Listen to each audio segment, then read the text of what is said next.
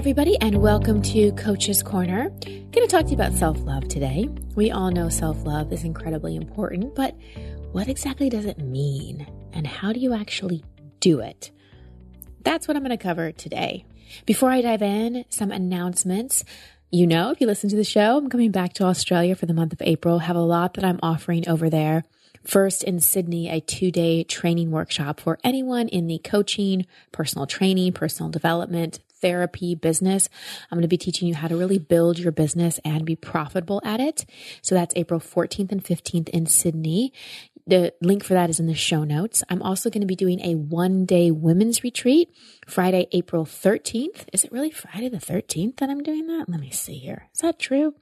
Yeah, Friday the 13th. Spooky. I love it. That's going to be my 1-day women's retreat. That's going to be in Bondi Beach.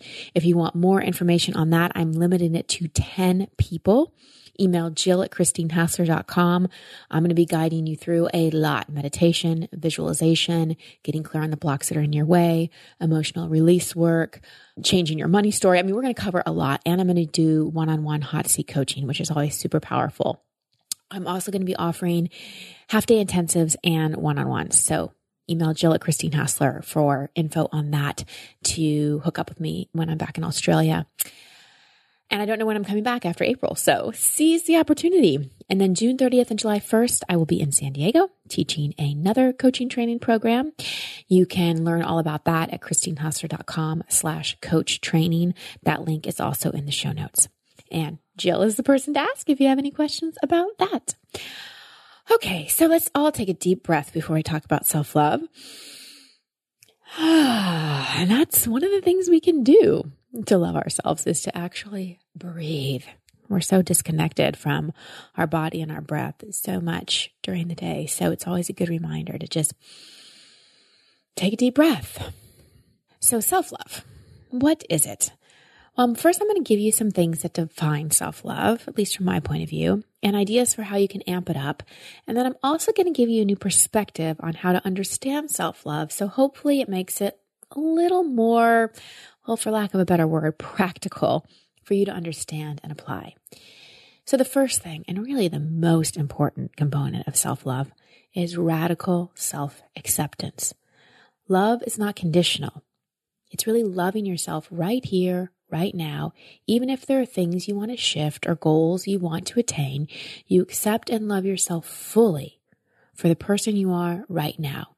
It's not about loving your future self, but your current day self and your past self, which brings me to the next component, self-forgiveness. It's not beating yourself up for things in the past. It's having no regrets. It's letting go, knowing that you learn lessons and moving on. It's forgiving yourself for judgments you've made on yourself, and also forgiveness of others, because holding on to anger, resentment, perceived rejection, or blame is not self-loving, and it really, really wears on you. Which brings me to the next one, self-expression. Often, before we can get to forgiveness, we have to emote our feelings. We have to express them, not necessarily to the person, but in a healthy way, like I teach in the emotional section of Expectation Hangover. We have to really get our feelings out. We don't want to hold them inside. It's like holding a beach ball underwater. It takes a lot of energy, and it can just lead to all kinds of depression, suppression, repression, and illness. You know, I was asked on a panel a few weeks ago how to get to forgiveness after living through something like sexual abuse. And my answer to the question was, well, first you gotta feel it. You have to have the courage to actually feel the feelings. You can't just jump to forgiveness. So self-expression is an important component to self-love, really honoring our feelings, honoring what's real and riding the waves of those feelings. It's also about speaking your truth, expressing what you need to say with truth and love. And it's also about creativity. We're all creative in our own ways. We may not be painters or musicians, but we all need creative expression of some kind. Self-love is also about our self-talk. What matters most is not just what we say to others. A massive part of self-love is what we say to ourselves. What is your self-talk like? I've often asked you on this show, if you talk to your friends like you often talk to yourself, would you have any friends? Really think about that. Self-love is also about self-care. I've said before that our self-care tank is not like our gas tank. I can drive my car, and I often do because I really hate getting gas, all the way to empty, and it will still run. But that's not necessarily true for us. Yes, we may run, but we're so run down. We need to keep our self-care tank full. And when it starts to get even a little bit low, we fill it back up. And I have a journal coming out really, really soon that's going to help you with that. So stay tuned for more on that. It's my first physical product. I'm very excited about it. And lastly, self-acknowledgement. This is huge, massive, huge. You must feel proud of yourself, and not just for goals. Proud of little things that you do. Proud of speaking up. Proud of having courage. Proud of yourself for no reason. Just looking at yourself while you walk by the mirror and say, damn, you look fine today. That's the kind of acknowledgement that you really, really need. You need to be your own best friend. Really keep your word with yourself. So you establish trust with yourself. Spend time with yourself and have fun with yourself. Which also brings me to another important element of self-love, pleasure.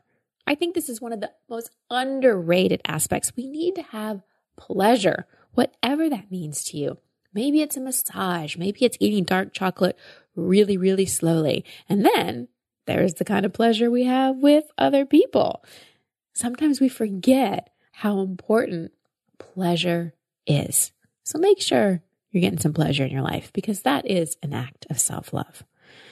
Now, as I mentioned, I want to give you a new way to look at self-love. And I talked about this at my retreat last weekend.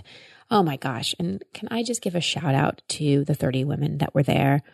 Oh my gosh, you guys raised the roof. You were so amazing. I'm still riding the energy of your courage, your vulnerability, and everything that transpired that weekend. So if you haven't come to a retreat with me, make sure to email Jill@ChristineHausser.com and get on the wait list, because I said this was going to be the last time I was teaching that retreat, and that's true. It is the last time I'm teaching that retreat in that way. We're going to be making it bigger and available to more people. So you're going to want to get on the list to that. Okay, that was a tangent. So now back to this new way to look at self-love. I want you to look at self-love as a relationship you have with yourself. Now, just like any relationship, it's going to go through its ups and downs. There are times when there are triggers, communication breakdowns, one person is judgy or breaks a commitment. There are expectation hangovers in any relationship you have, right? And your relationship with yourself is like any other relationship you have, except for the fact that you have more dominion, dare I say control, over it, because it's only you and you. You're going to go through ups and downs. Do not expect to be in self-love all the time. Otherwise, you will get an expectation hangover. Just like relationships have challenges that make them stronger, you will have inner challenges that will make you stronger. There will be days you judge yourself, criticize yourself, sabotage yourself, make self-defeating choices, and so on, and that is okay. A big part of self-love is how you are with yourself during those challenges, because that is what helps you have an even more loving relationship with yourself. Let me draw a parallel here with meditation, because I sense that may help explain this even better. People think meditation and being a good meditator is about having no thoughts. They're just supposed to achieve the state of bliss and nothingness and hear the voice of God or see angels. And for some people that may happen. But for most of us, meditation is really about the practice of seeing the mind drift away and then going, oh, my mind drifted away, and bring it back to the now. And then being in the now, and then seeing the mind drift away again, going, oh, I'm away, and coming back to the now. So let me relate this back to self-love. There's a misunderstanding that we're supposed to unconditionally love ourselves all the time. No judgment, self-care at 100%, and just be in this loving space 24/7. I have met no human that has this level of constant self-love. So just like meditation is the practice of having a thought and coming back to the present moment, self-love is the practice of observing yourself when you're out of self-love and then gently bringing yourself back to love. What is not self-love is thinking you're doing it wrong, or you don't have what you want in your life because you don't love yourself enough. And once you love yourself, things will magically appear. Although that makes some sense, there is no there with self-love. It's a consistent practice. And the more you practice it, the more you will attract things that are in alignment with love. But please, please drop the expectation that you have to be 100% there or you're failing at self-love and you're not going to have what you want in your life. Self-love is a relationship between you and you. So be gentle with yourself. Talk to yourself, care for yourself, acknowledge yourself, nurture yourself like you would someone you love. And I am sending you so much love. I hope that you find this explanation of self-love useful. As always, I love hearing from you. You can write me something in the show notes. You can pop me a message on Instagram. I love seeing so many of you sharing about episodes and about the show. And of course, leaving ratings and reviews is super, super helpful as well. And before I sign off, I just want to take a moment to thank our sponsor for this episode, which is TrueCar. So here are some useful tips you may not be aware of. A coffee filter and a little bit of olive oil can clean your interior. Removing excess weight from your car will improve gas mileage, and you can place your key fob to your chin to increase its range. Well, here's another tip you might not know about. TrueCar also helps people get used cars. That's right. TrueCar isn't just for buying new cars. With their certified dealer network and nationwide inventory of nearly 1 million used cars, you'll enjoy real pricing on actual inventory and a simpler buying experience, whether you buy new or used. And with TrueCar, users can see what others paid, so they know they're getting a good deal before buying. They are much more likely to enjoy a faster car buying experience by connecting with a TrueCar certified dealer. When you're ready to buy a new or used car, check out TrueCar and enjoy a more confident car buying experience. Some features not available in all states. All right, everybody, that's our show for this week. I will see you or talk to you again on Wednesday. Thanks for listening. Bye.